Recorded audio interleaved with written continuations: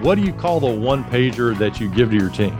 It's called Thoughts on Leadership, and I'm very transparent with it. And it's got things that I've learned over the course of my career.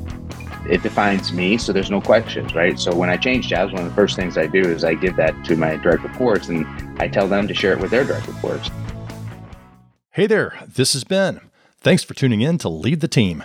Before we jump in, we just broke into the top 2% of all podcasts globally, and that's largely due to the support of listeners just like you. I invite you to subscribe so you're notified when we release a new episode, and also leave a quick review. Welcome back to Lead the Team with #1 best-selling author and in-demand corporate trainer, Ben Fanning. On this podcast, the world's most innovative senior leaders share their top success strategies to motivate your direct reports, cultivate your top leaders, and accelerate your career. Let's get started. Here's Ben. Hey there, Lead the Team Nation. Welcome back for another fantastic, fun, and engaging episode with Dan Key, who is COO of Solenis.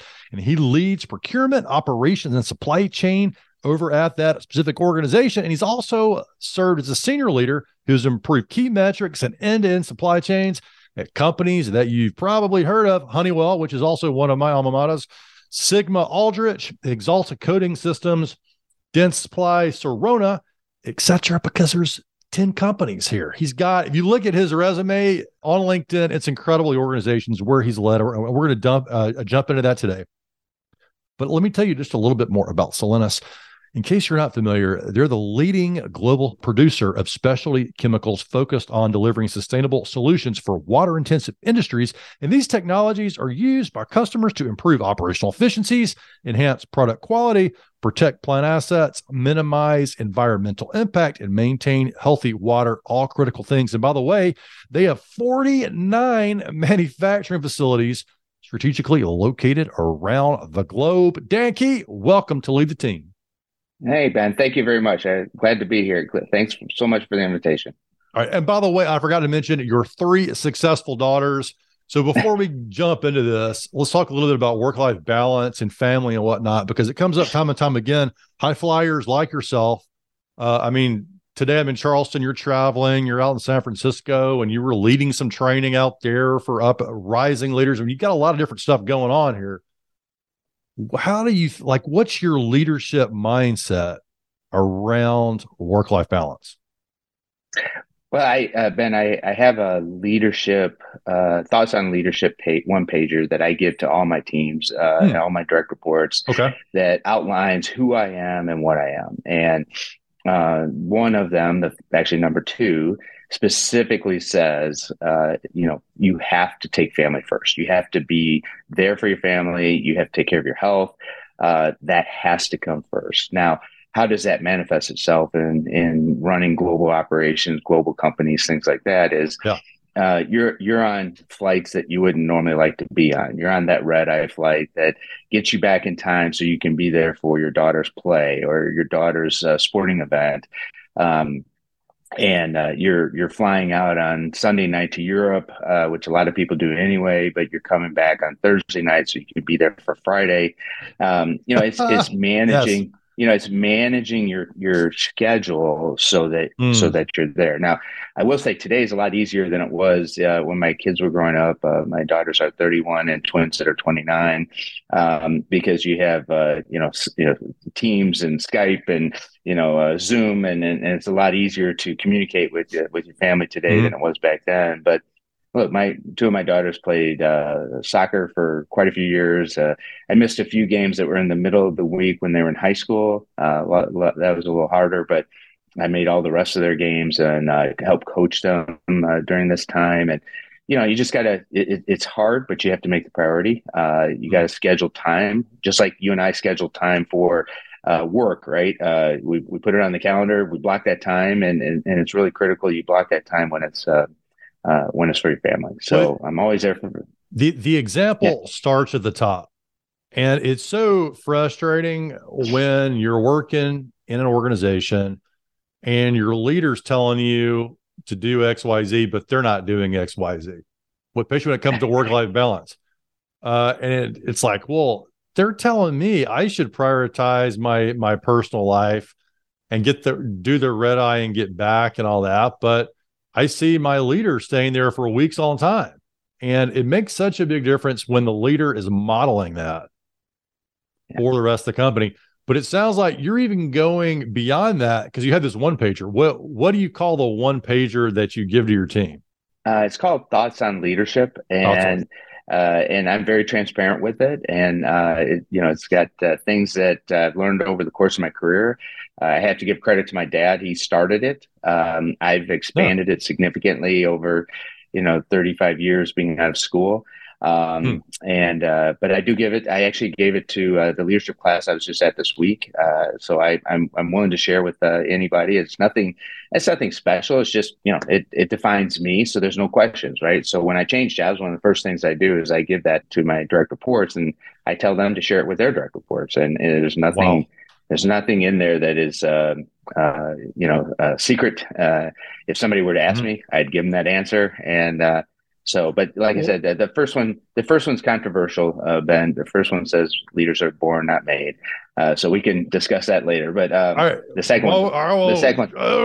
This is getting good. All right. So I want to get into leaders are born, not made, which is the flip flop of what everybody says. All right.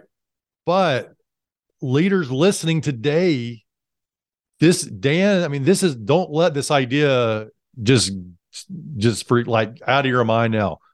Make a note.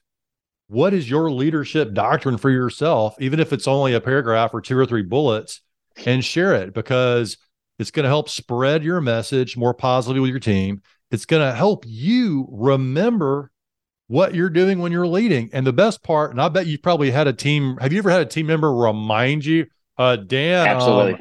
What you're doing doesn't seem congruent with that thing you sent out and kind of remind you about it? 100%, Ben. 100%. I have many times had people call me out on it and remind me, hey, this is not per your credo, right? And yes, and so that's important though. That's as a senior leader or any leader, right? When you have a new boss, or like myself, when I change and I go to a new company, understanding the do's and don'ts, the boundaries, where can I push, where can I push. Most of the time we have to guess, right? Or we have to feel our way out. And that doesn't help conversations, right? Because yes, I might be able to push much further with my boss than I think. But on a specific situation, if I don't, because I'm unaware that I can push further, I think that just makes the conversation not as meaningful. So by doing that, now I've said, hey, look, if you want to have a great conversation with me, here are the things you should be prepped for, right? So, or interview with you for a promotion, right? If you're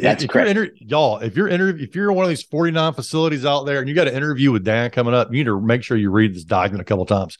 And some leaders might hesitate and say, well, it doesn't sound very good to get caught up on my own team, on my own document, on my own leadership style. And I would say that's the best case scenario, because that means they're reading it, they're digesting it, and you're creating the leadership culture that you want to create from this.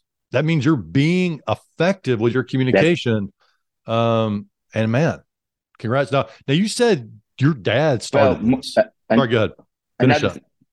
Yeah. So I'm sorry. Yeah. One more thing, Ben. Sorry.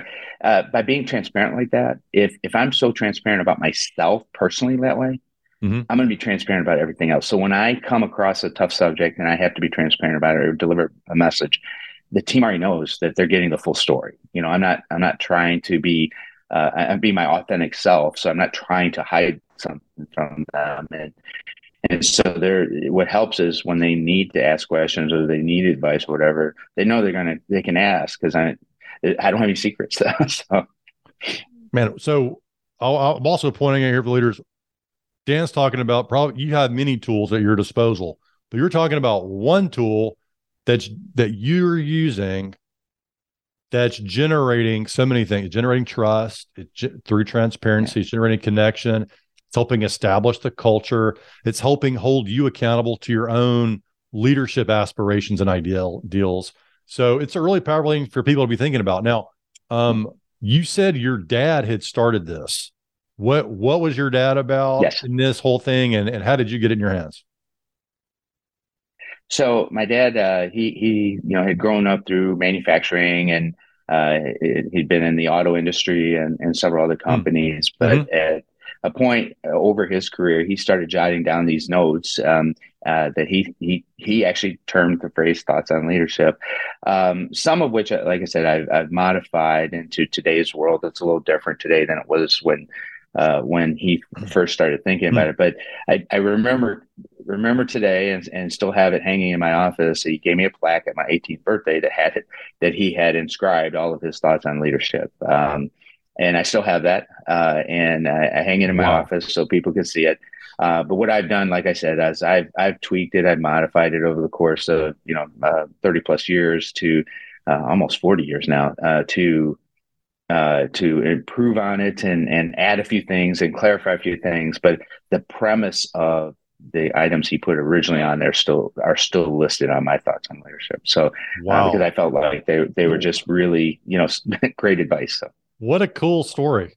What a cool story! Yeah. And to have that generational, I mean, it's like some of the best leadership ideas aren't the newest trendy things. They were the things that have stood the test of time.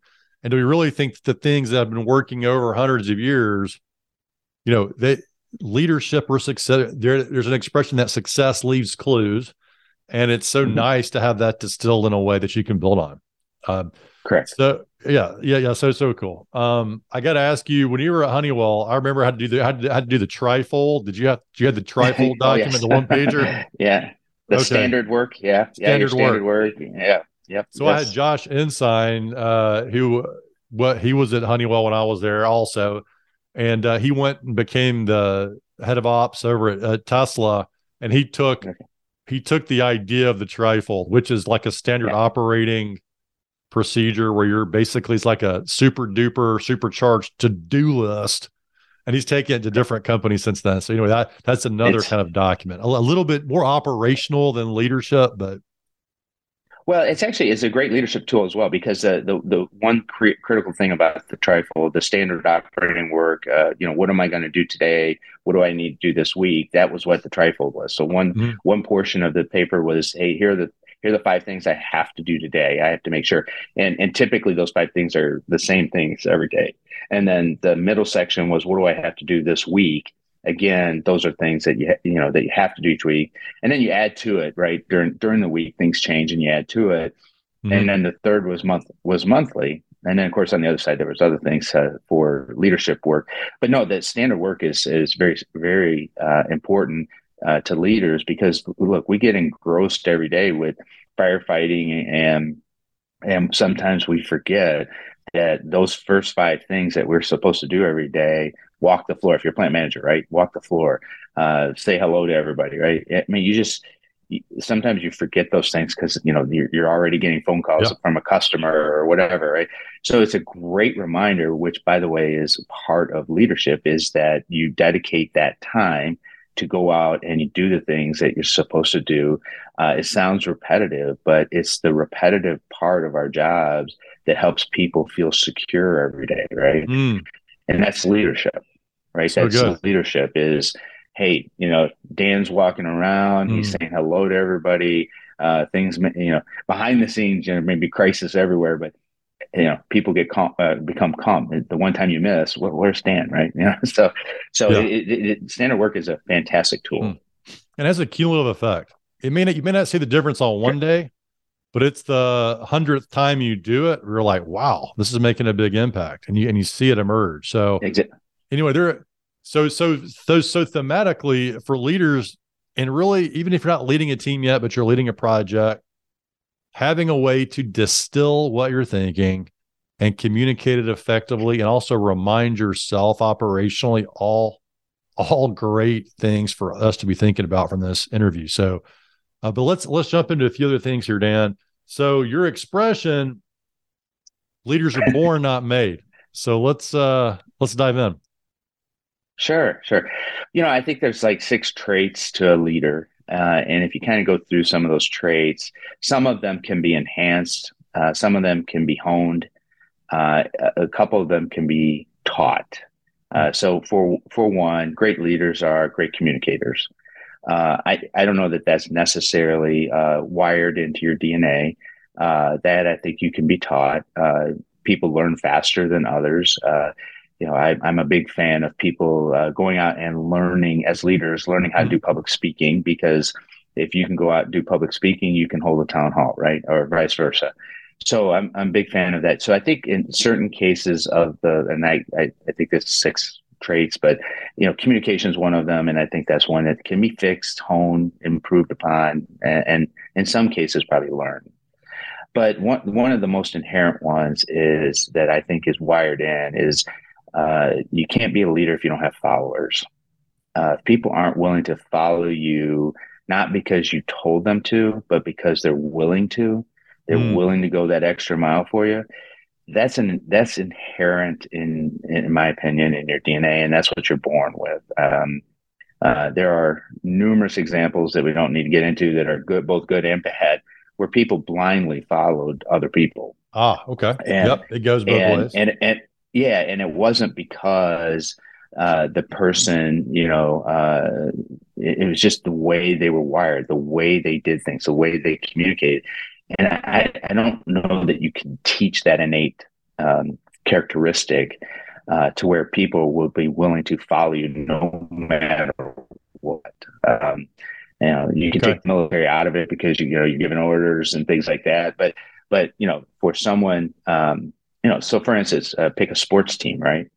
To get someone to be the leader of a sports team does not necessarily mean you coach them. Does not necessarily mean it's the most athletic person. It's somebody that when you're in the huddle and you can look people in the eye and you can say, "Hey, look, we have to do this together." That's to me, that's intestinal fortitude. That's innate in your wiring, your DNA. I mean, I was not the most athletic. I was certainly not the best on the team, but I could get the team to rally around, a flag, if you want to call it flag or lighthouse. I use the term lighthouse. Rally around a vision and really go after what we were trying to, achieve. So I think that's why I say born, not made. Is I don't know that you could teach that. Can you improve upon that if you have it? Can you make it better? Sure. But I don't know that you can teach somebody to step up in, times of crisis, for instance, and actually lead. I think that's just something inherent. Want to boost your productivity and decision-making? Get vital insights from each episode delivered directly to your inbox. A great resource, whether you've listened to the episode or not. Go to benfanning.com/insight. And so with that philosophy in tow, it probably really shapes your hiring process for your teams and what you're looking for, because you're not necessarily looking at this person and say, "Hey, can I make them a leader?" You're saying, where's the evidence? Where are the markers of the leader in their past? And then hiring for that. Yeah. So I think as you go through your career, you kind of go through individual contributor, supervisor, manager. Those are things I think that can be taught, right? How to be a supervisor, right? Especially if you have a Honeywell operating system, standard work, things like that. It helps. There are great tools. It helps, right? Yeah. So you could teach somebody to do that. I think you could teach somebody to manage money and, priorities and things like that. But to get them to be a leader. So I'm very purposely distinguishing leaders versus managing and supervising, because I think a lot of people get them confused. I do look for leaders. I look for people that can rally their teams around a single lighthouse or flag. That's the lighthouse. Whichever one you got. Yeah. Yes. So that's the word that you've really honed in on for your leadership. When you're communicating the lighthouse idea to your team, how does it go? So the lighthouse is, hey, it's out in front of us and we're in a sailboat, and we can see it. We can only see parts of it. We're not exactly sure how we're going to get there, but we're in a sailboat. And some days the wind's with us, and so things are going great and we're sailing and we're doing 15 knots and everything's good, right? Some days the wind's against us. So now we got to go tack. We got to go left. We got to go to the right. We got to go left. We got to go right, but we're still making progress toward the lighthouse. Then there's some days there's no wind.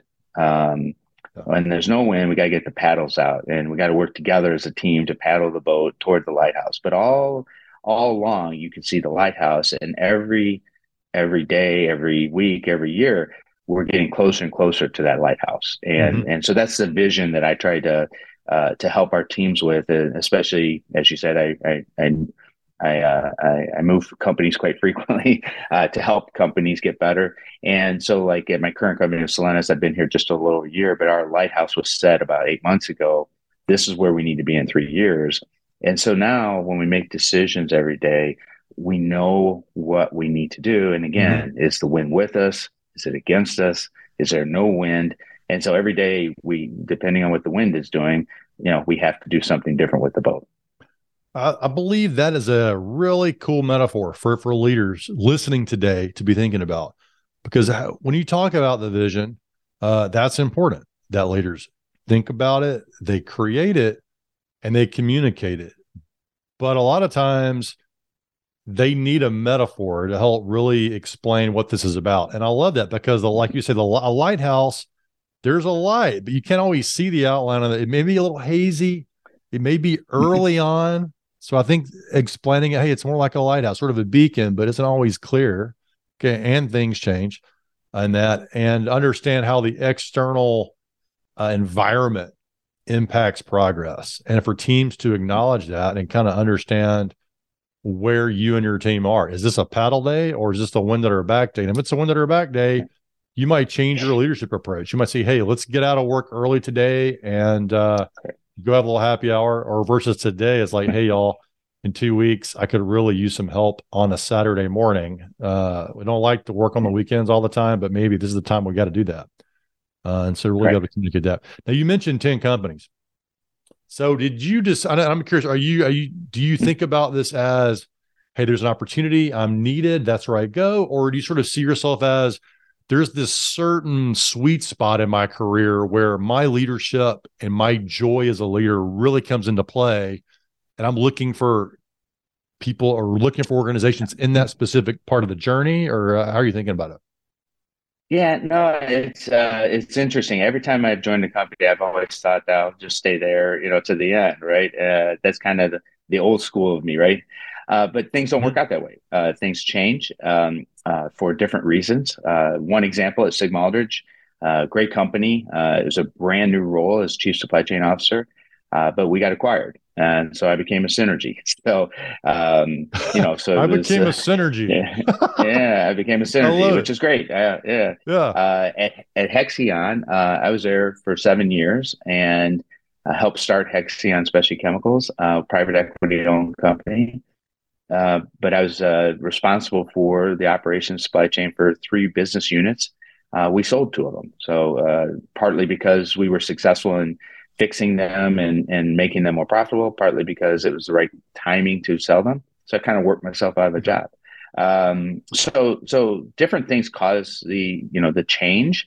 But when I make a change, then the most important thing is looking for that opportunity where my skill set, my background, and the things I like to do, which I think I know what that is, match with the role. So recruiters call me all the time, and they bring different roles, and some of them are really, really great roles. And could I see myself doing it? Certainly, but would it be challenging enough for what I like to do, which is helping companies get more successful in between sales and SG&A?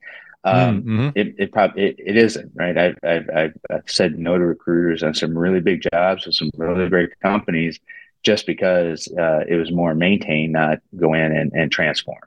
But again, okay, great.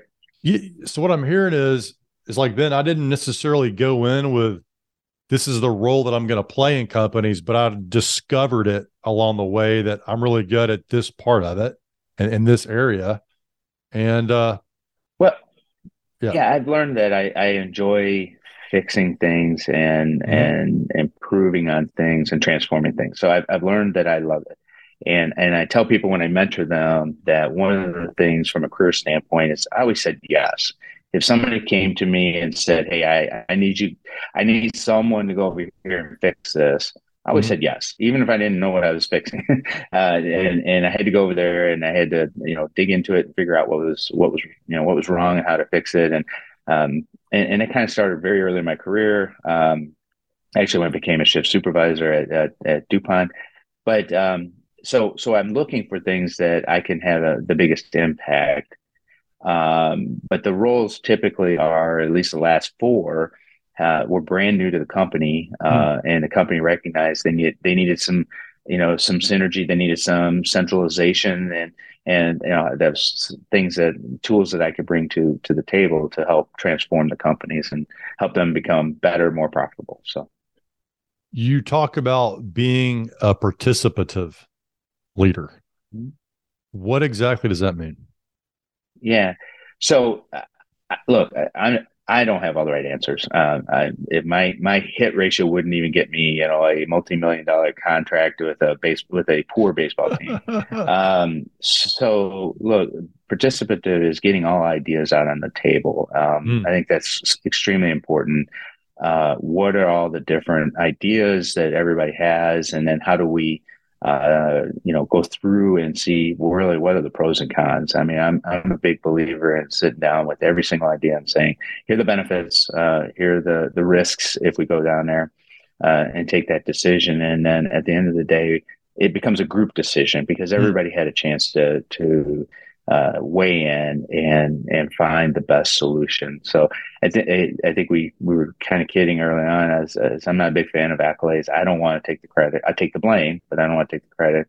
So I don't care whose idea it is. What I care about is, do we make things better for whoever has to do that operation, or whichever company we're working for? As long as we're making it better, who cares where the idea came from? So that's one of many ways of participation. Being participative is getting everybody's ideas and saying, hey, let's pick the right one, because I'm not my hit ratio is very low. So. What are 3 success strategies that you'd recommend for every employee? So depending on where you are in the organization, first off is, I think, number one, you have to take ownership for your own career. And, some people are fine with, coming in and basically doing, roughly the same job. I won't say exactly the same job because that's not fair, but because it changes every day. But look, you have to take ownership for your own career, whether, you're going into a managerial role, you want to be the leader of something, you got to take ownership. The second is like I said, is the yes mentality.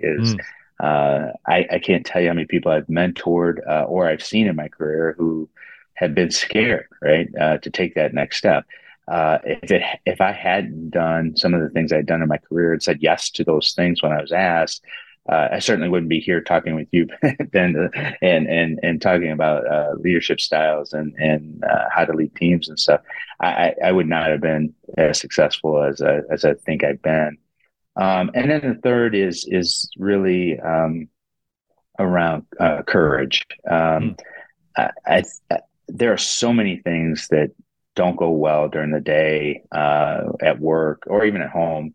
And having the courage to step up and say, here's what's wrong. Now, you may not have the answer. It's okay. But hey, look, we've got an issue here.